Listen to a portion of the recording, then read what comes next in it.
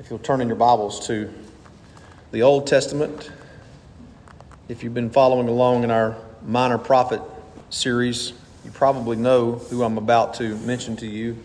If I mention someone from the Old Testament who had these characteristics: proud, stubborn, legalistic, merciless, disobedient, unthankful, grumbler, ill-tempered, cantankerous, and if he was old, we'd say old curmudgeon. You probably would figure that out pretty quick, especially if you know which one's next. We come to Jonah. Sadly, those are characteristics of the Old Testament prophet Jonah. I know some of you were sitting there thinking, well, he's fixing to name off some old Baptist preacher. I'm just kidding.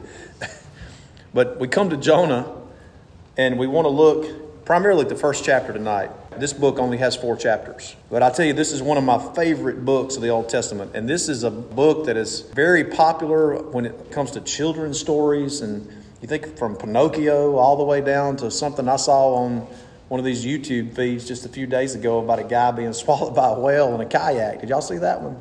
I don't know how I get that stuff. But anyway, I'm studying about Jonah, and I start seeing a guy on YouTube getting swallowed by a whale. They're watching me. They got to be. But seriously, there was a guy swallowed by a whale in a kayak, and the whale spit him right back out. So don't tell me that you can't be swallowed by a whale. So Jonah is thought by many to be just a legend. But I'm telling you why Jonah cannot just be a legend. If Jonah is a legend, then the resurrection is a legend. Because Christ forever ends any notion of this being a legend when he says that the only sign that would be given to the generation that he came into when he came into the world as the God-man, he said the only sign is going to be the sign of the prophet Jonah, who was in the belly of the whale for 3 days and 3 nights. It is a fact. It is something. And look, it's not that hard to believe at all. If you believe that Jesus is resurrected from the grave, why is it so hard to believe that a man could be kept alive in the belly of a whale for 3 days and 3 nights if God himself died and gave his life and his body laid in a grave and then he took his life back up again? If you believe that, it's nothing to believe that a man can be kept alive in a whale. But as we've said often when we speak of Jonah, it's not the picture of from Pinocchio, where Geppetto is sitting inside the whale and he's eating or frying marshmallows or whatever, and on the whale's tongue or in his belly. It wasn't like that at all. That's just a cartoonish display of it. So in the Bible stories from the kids' Bibles, where they have cartoons and stuff, the picture is not of Jonah sitting there, enjoying his time or patiently waiting until he can get out of the whale. It's quite different than that, quite more graphic than that. So we talk about Jonah tonight, and the title of this first message related to the book of Jonah is Jonah Goes to Whale School. Jonah goes to whale school. And let me just go ahead and say, you don't want to go to whale school, okay, like Jonah did. The old saying goes like this, and it's almost a Bible quote, but if you don't humble yourself, you will get humbled, right? And that's almost a Bible quote because we're supposed to continue to humble ourselves. But Jonah would not humble himself, so the Lord sent him to school. And it just so happened that it was whale school. You don't want to go to this school. It's a tough, tough place to learn the lessons of humility and life. So as we consider Jonah goes to whale school, let's read verse 1 of chapter 1 in the book of Jonah. Now the word of the Lord came unto Jonah, the son of Amittai, saying, Arise, go to Nineveh, that great city, and cry against it, for their wickedness is come up before me. So let's consider who we have here. Jonah, as I said, which is kind of funny. Jonah's name means a dove, D-O-V-E, which is he's the farthest thing from a humble little dove that you could find. And if you notice some of the prophets, you're not given much information about them, but you have Jonah here is identified as the son of Amittai. And you can also read about Jonah in some other places. If you'll just do a search on the name Jonah, you can read about him in some of the king's writings and the chronicles. So there's obviously more evidence than just what the book of Jonah has for Jonah's existence. There's no question he existed. And we find out that he was from a place called Gath-Hepher, which the word Gath-Hepher means the place of wine pressing or digging for wine pressing. And interesting, I'm going to give you some geographical stuff. This was in an area that became known in 700 years down the road, 800 years down the road, as Galilee, okay? In Zebulun. It's a border town. Zebulun was one of the 12 sons, and he had a section of the promised land, Zebulun. And this is referred to Jesus in Matthew 4 and 13, where it says a light was seen in Galilee of the nations, Zebulun. Okay? So this is a border town, and this is Galilee, and it's about 5 kilometers north of what we know as Nazareth. So you're talking about Jonah coming up in the area where Jesus was raised, in the area of Nazareth. Okay? And by the way, if this does anything for you, there's a little town over there today where they have a tomb of Jonah legend. That if you go to that little town north of Nazareth, wherever that is in the Middle East, they'll take you to this place and say, well, this is Jonah's tomb, probably to make some money off the tourists. But that's a legend over there that they actually know where Jonah's tomb is. The time that he wrote would have been, it's open to some speculation, but it would have been around the time of Elisha or after, maybe in the time of one of the good kings of Judah. But Jonah is in the northern area, okay? He's in the northern part, in this border town. Now, as I said, the descriptions of Jonah are not very good. You know, he was a very stubborn, legalistic type person. I was thinking about Brother Luke praying about opportunities and thinking about Jonah. You know, God gives Jonah the most amazing opportunity that you could ever imagine, to go and preach and possibly see an entire city repent, and he wouldn't do it. That's a sad statement on Jonah's mentality, isn't it?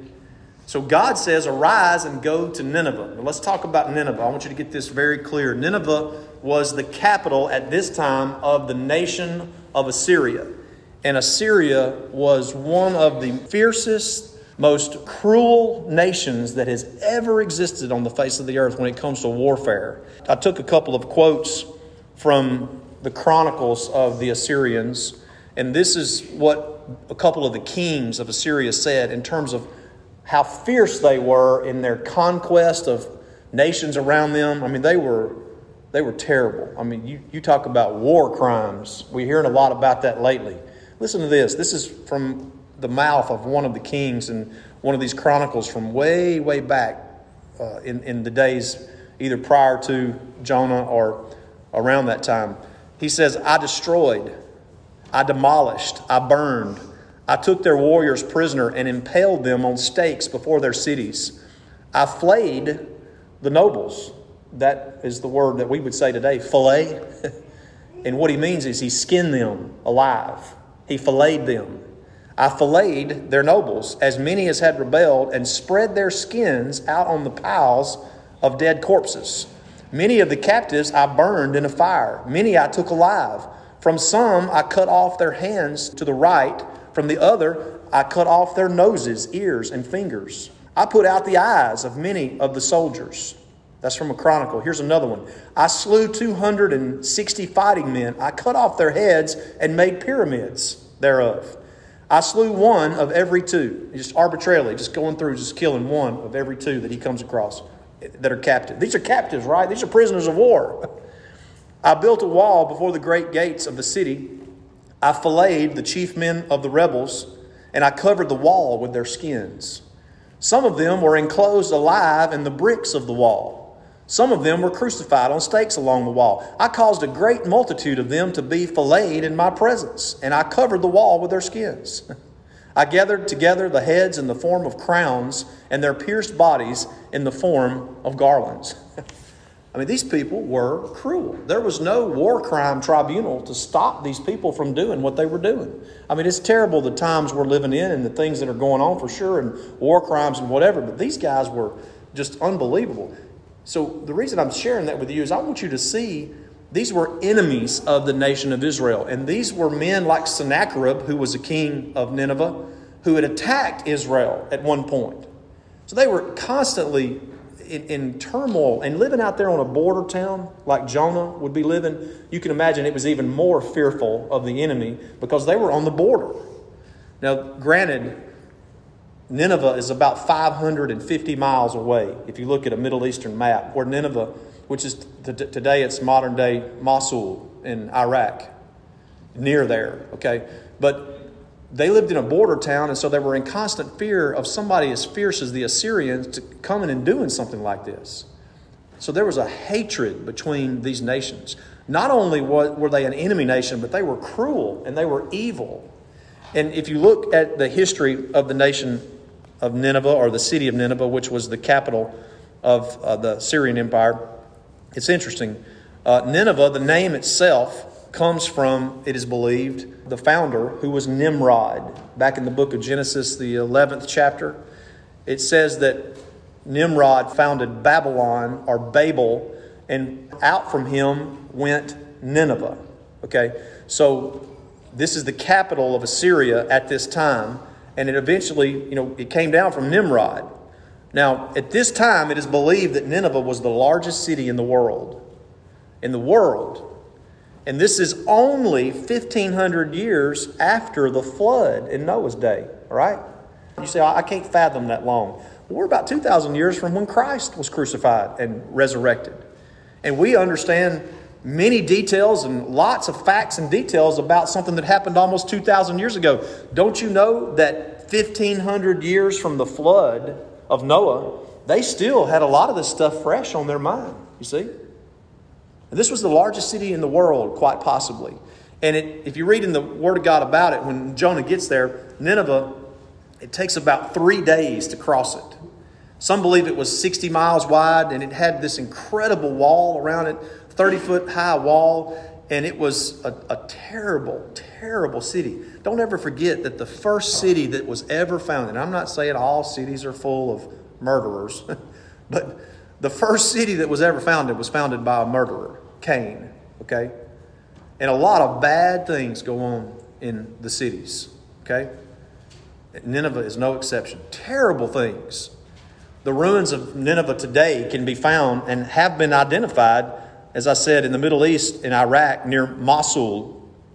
And there is actually, they think they've located a site in those ruins where there was a shrine for Jonah.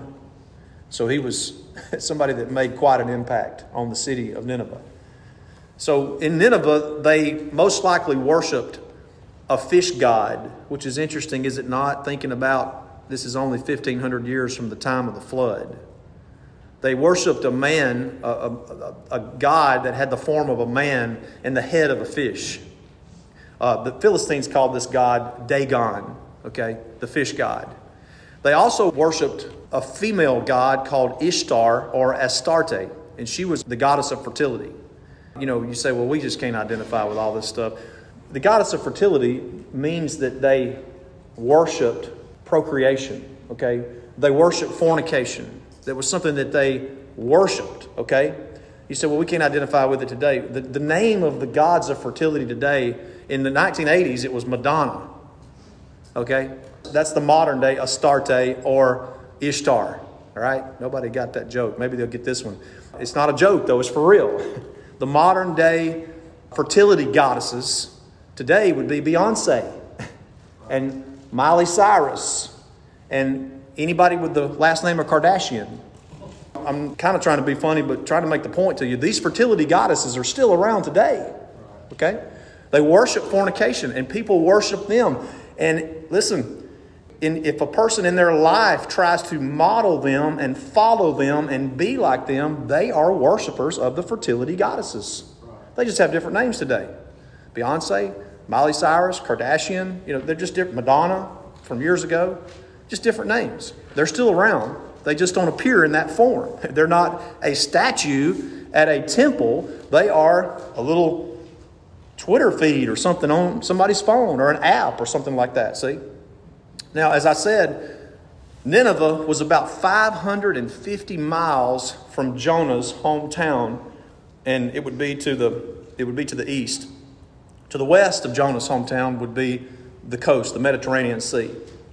And so when God calls Jonah to go to Nineveh, he's calling on him to go on quite a journey, a 500 plus mile journey. It's not like he's just going into the next town. Because when I think about it, I kind of think in a cartoonish way, I guess. And I'm thinking, well, he just had to walk a little ways and go see them because he's a border town. But we're talking about 500 plus miles, which would take a long time on foot to get there. So what happens? We've got this set up before us here. This enemy nation, this wicked nation, this fertility cult nation that worships fornication and also child sacrifice. That was part of the fertility cult of worshiping fornication. And they worship basically Nimrod, who descended, from the days of Noah. And so here, they're the enemies of Israel and of Jerusalem and Judah. And so God says, I want you to go preach to them. And one of the things we ought to take note of right there is that whether it's the nation of Israel or Jerusalem as it was in those days, God's got his eyes everywhere. He sees everything. He's not missing anything. Sometimes we think, well, God must be snoozing on this one. He didn't see this happen, or he'd have, brought some justice down. God never sleeps. He never slumbers. He sees everything. There's nothing that escapes his eyes. And he sees what's going on in this wicked, largest city on the face of the earth. And he is not happy with what's happening there.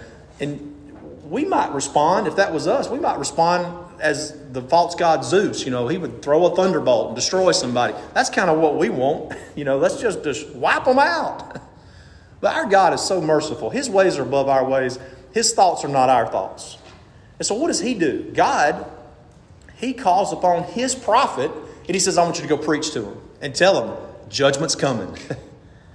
And so he says, arise, go to Nineveh, the great city, cry against it. For their wickedness has come up before me.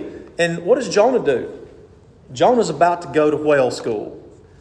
He rose up to flee unto Tarshish from the presence of the Lord and went down to Joppa, and he found a ship going to Tarshish. So he paid the fare thereof, went down into it to go with them unto Tarshish from the presence of the Lord. Now, let's just pause here for a minute. The Lord deals with us today through his word, right?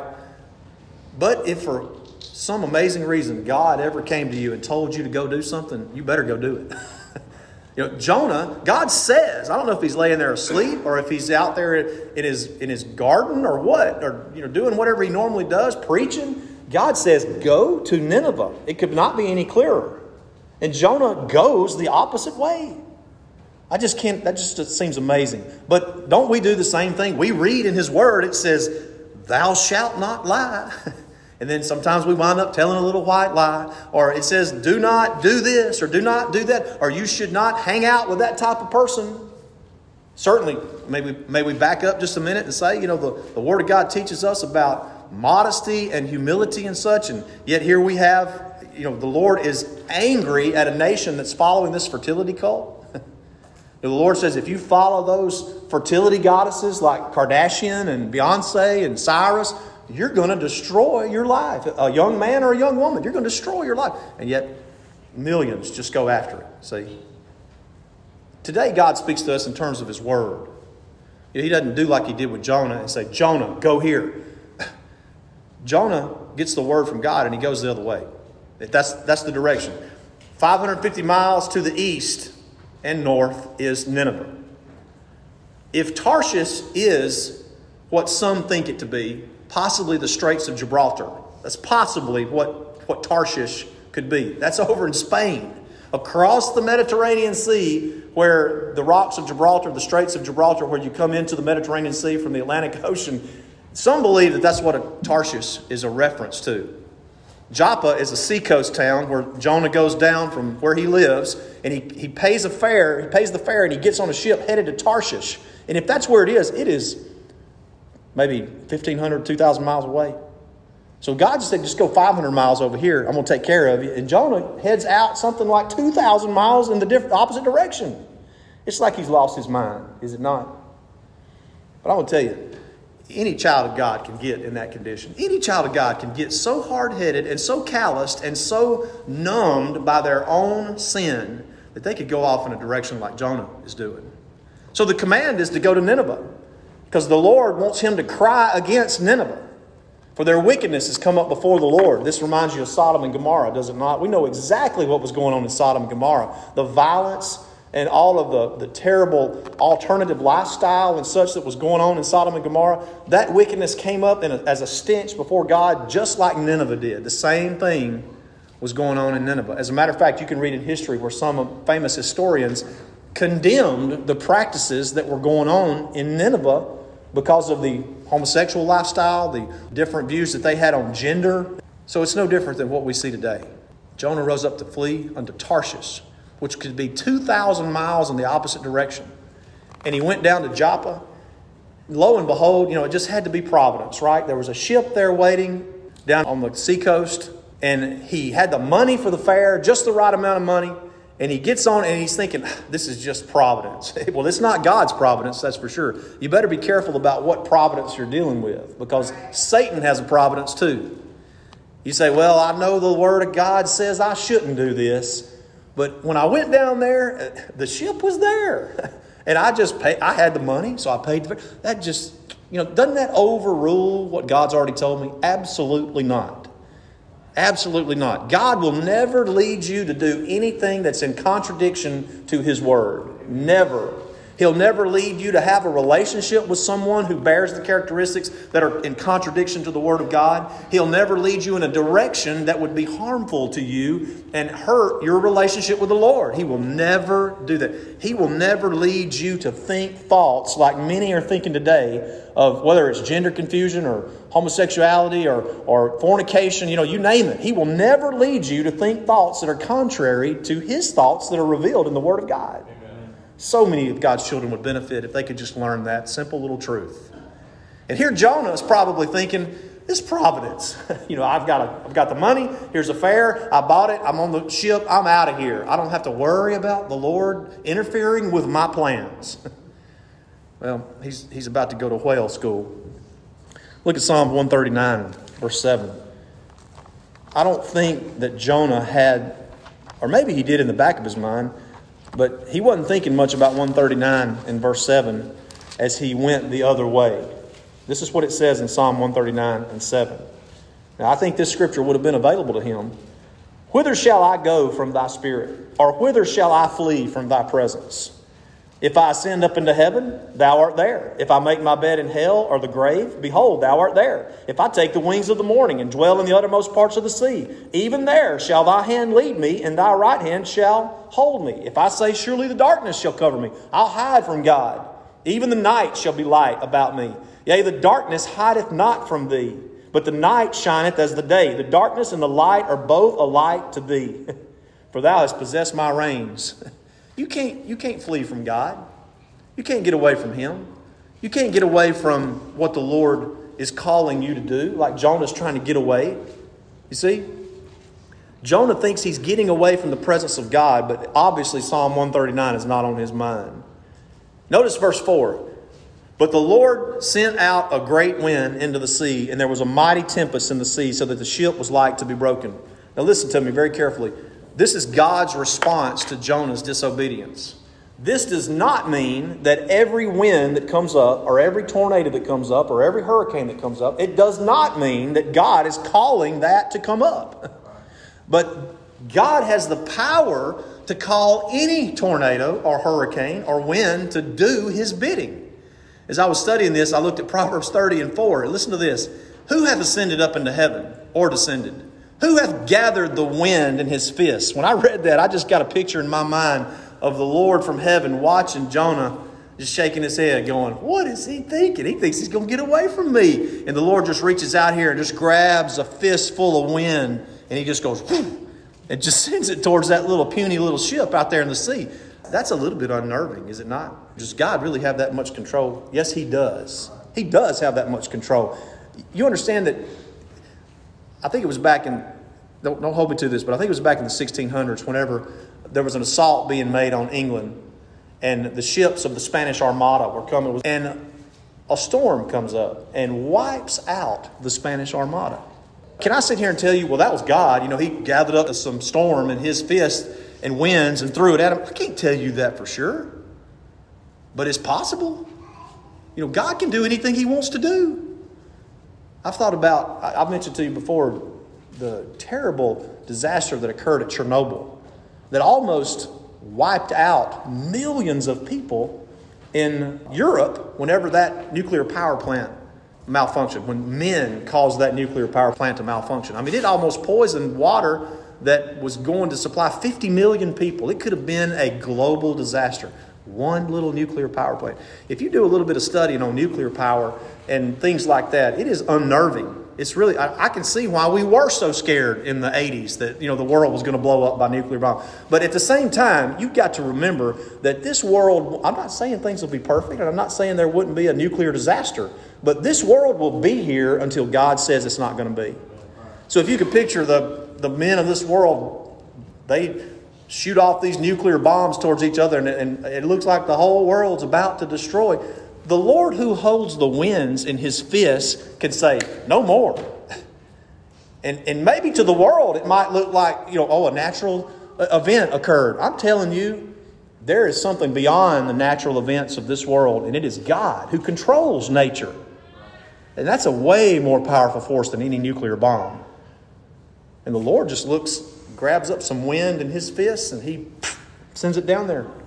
And it starts to afflict this little ship where this prophet, this rebellious prophet. You say, Brother Tim, are you telling me that this one guy was enough for the Lord to do this? Yes. You say, well, could that apply to me? Yes. The Lord will chasten you. The Lord will not leave you alone. You see? The Lord will harass you and harass you and harass you until you finally just need to give up and just follow him. See? That's what happens with Jonah. That's what happens when you go to whale school. The Lord sends the winds down to this little ship. That's God's response. And the ship is about to be broken up. And Jonah's just asleep down in the sides of the ship. By the way, it'd be an interesting study if you ever have a chance to do the comparisons between some of the things that happened in the life of Christ and in the life of Jonah. And you could not find two different characters, could you, than curmudgeon Jonah versus the Lord Jesus Christ. But there are a lot of comparisons. From the gambling that goes on here in the presence of Jonah before they lift him up and throw him over into the deep, to Jonah being asleep down on the sides of the ship, while the ship was about to be broken up. There's all kinds of comparisons here that are very interesting. And I don't think Jonah, when he was going through this, was thinking, well, I'll probably be a good comparison down the road one day to the Savior, the Son of God. No, he was not thinking that at all.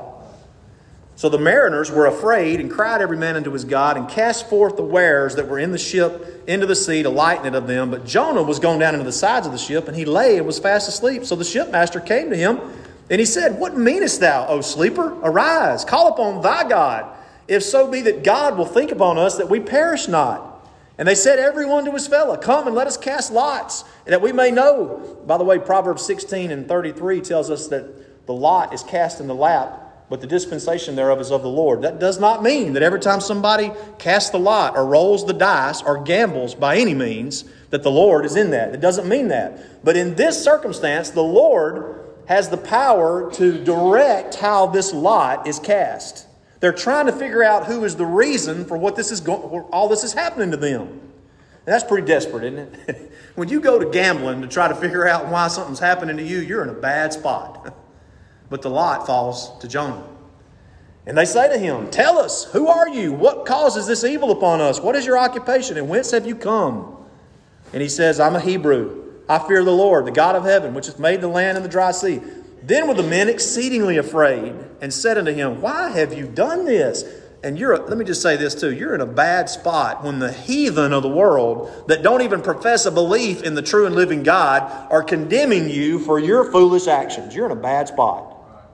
I mean, even the heathen who don't even call upon Jehovah. Now, I believe with all my heart that at least some of these men were children of God. I don't have any doubt. You'll see at the end of the chapter. I don't have any doubt they were children of God, but they were ignorant. They didn't understand Jehovah. And here are these ignorant men who don't understand anything about the true and living God. And they say, what are you doing, man? Have you lost your mind? Why are you not serving your God? I tell you, I think that's where a lot of God's children are today. Even the heathen can look and see, what's going on? And they said to him, Jonah said, they said, why have you done this? Verse 10, for the men knew that he fled from the presence of the Lord because he told them. And then they said, as we bring our thoughts to a close here tonight, then they said unto him, what shall we do unto thee, that the sea may be calm unto us? For the sea wrought and was tempestuous. Can you picture these guys? They're just back and forth. The wind, the rain, the lightning, the thunder. And they're not whispering, what do you think we ought to do with this guy? What do you think? They're yelling their heads off, what should we do? We're fixing to die. And he says to them, take me up and cast me forth into the sea. Sacrifice me. Right? He says, sacrifice me, and the sea shall be calm unto you. For I know that for my sake this great tempest is upon you. But the men continue to row. The men continue to try to make this thing work. And they're yelling at each other, what do we do? And so finally they're just like, we just don't have any choice. Now, I've said this before. Jonah was not being brave here. Jonah would rather drown and die than to go and do what God has told him to do. That's a sad state of affairs, isn't it? He just killed me. Sacrifice me. They'll talk about me for years to come, about how they were out on the ocean and the sea was there and the great prophet Jonah was cast into the sea and everybody lived and survived. And he died a noble death because he was willing to sacrifice himself. I tell you, the old devil's in the details, isn't he? Maybe that's what Jonah's thinking. He's not being brave. He's self-focused and self-centered. And so they cry to the Lord, verse 14, we beseech thee, O Lord, we beseech thee, let us not perish for this man's life. And you talk about situational ethics. These guys are thinking, we're fixing to kill this guy. He's told us to kill him. This is assisted suicide. We'll assist him in suicide. Oh Lord, please. We're fixing to be conspirators in possible what could be construed as murder here. Lord, please don't hold this innocent blood. Notice there's a mention of blood right there, another comparison to Christ.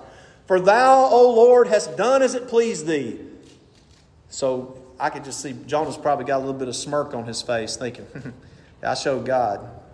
Now I'm making God kill me. And if you think I'm crazy talking about how his mentality is, just look at him in a couple chapters when he says, I would rather die than do what you tell me to do. So I can just see Jonah, he's got a smirk on his face and thinking, ha ha ha, I finally don't have to do what God told me to do. I'm going to go to heaven. Everything's going to be great. The men take him up. They cast him forth into the sea. And as soon as his body hits the water, all that raging water just goes calm. See? And they fear exceedingly and offered a sacrifice unto the Lord. That's how I know some of these men were children of God. They just didn't know anything about Jehovah. And I just wondered, sometimes I read a little more into things than I should probably. But when the sea went calm, and there goes Jonah, hits the water, and glub, glub, glub, glub, he starts going down. You think maybe one of those mariners just kind of hung over the side and watched him as he disappeared? I would have done that. If I throw anything in the water, I always try to see it as far as it'll go down. You see Jonah just sitting there, the mariners, looking over the side. Oh man, what a noble guy. He just sacrificed himself to say, what was that? A huge shadow comes upon Jonah. And all of a sudden, whoop, he's gone. Now, you'd be thinking again, what kind of noble guy that was. Yeah, he was a disobedient guy. They already knew that. But, boy, I would have thought the Lord's out to get that guy. Not only did we throw him in the water to drown him, now he's been swallowed by a whale. And Jonah's now officially enrolled in whale school. Again, if you have a problem thinking, well, could that really happen? Yes. I'll leave you with this little story. I've got a friend who is a diver, and he was trying to get me to go diving with him at one point. And when he told me about the great white shark that he encountered, I said, you forget it, man. I'm never going to go with you after telling me about a great white shark. But he was diving one time when he was spearfishing in a tournament and diving, and he and his buddy were swimming along, and they were among a school of fish and 60, 70 feet down or whatever.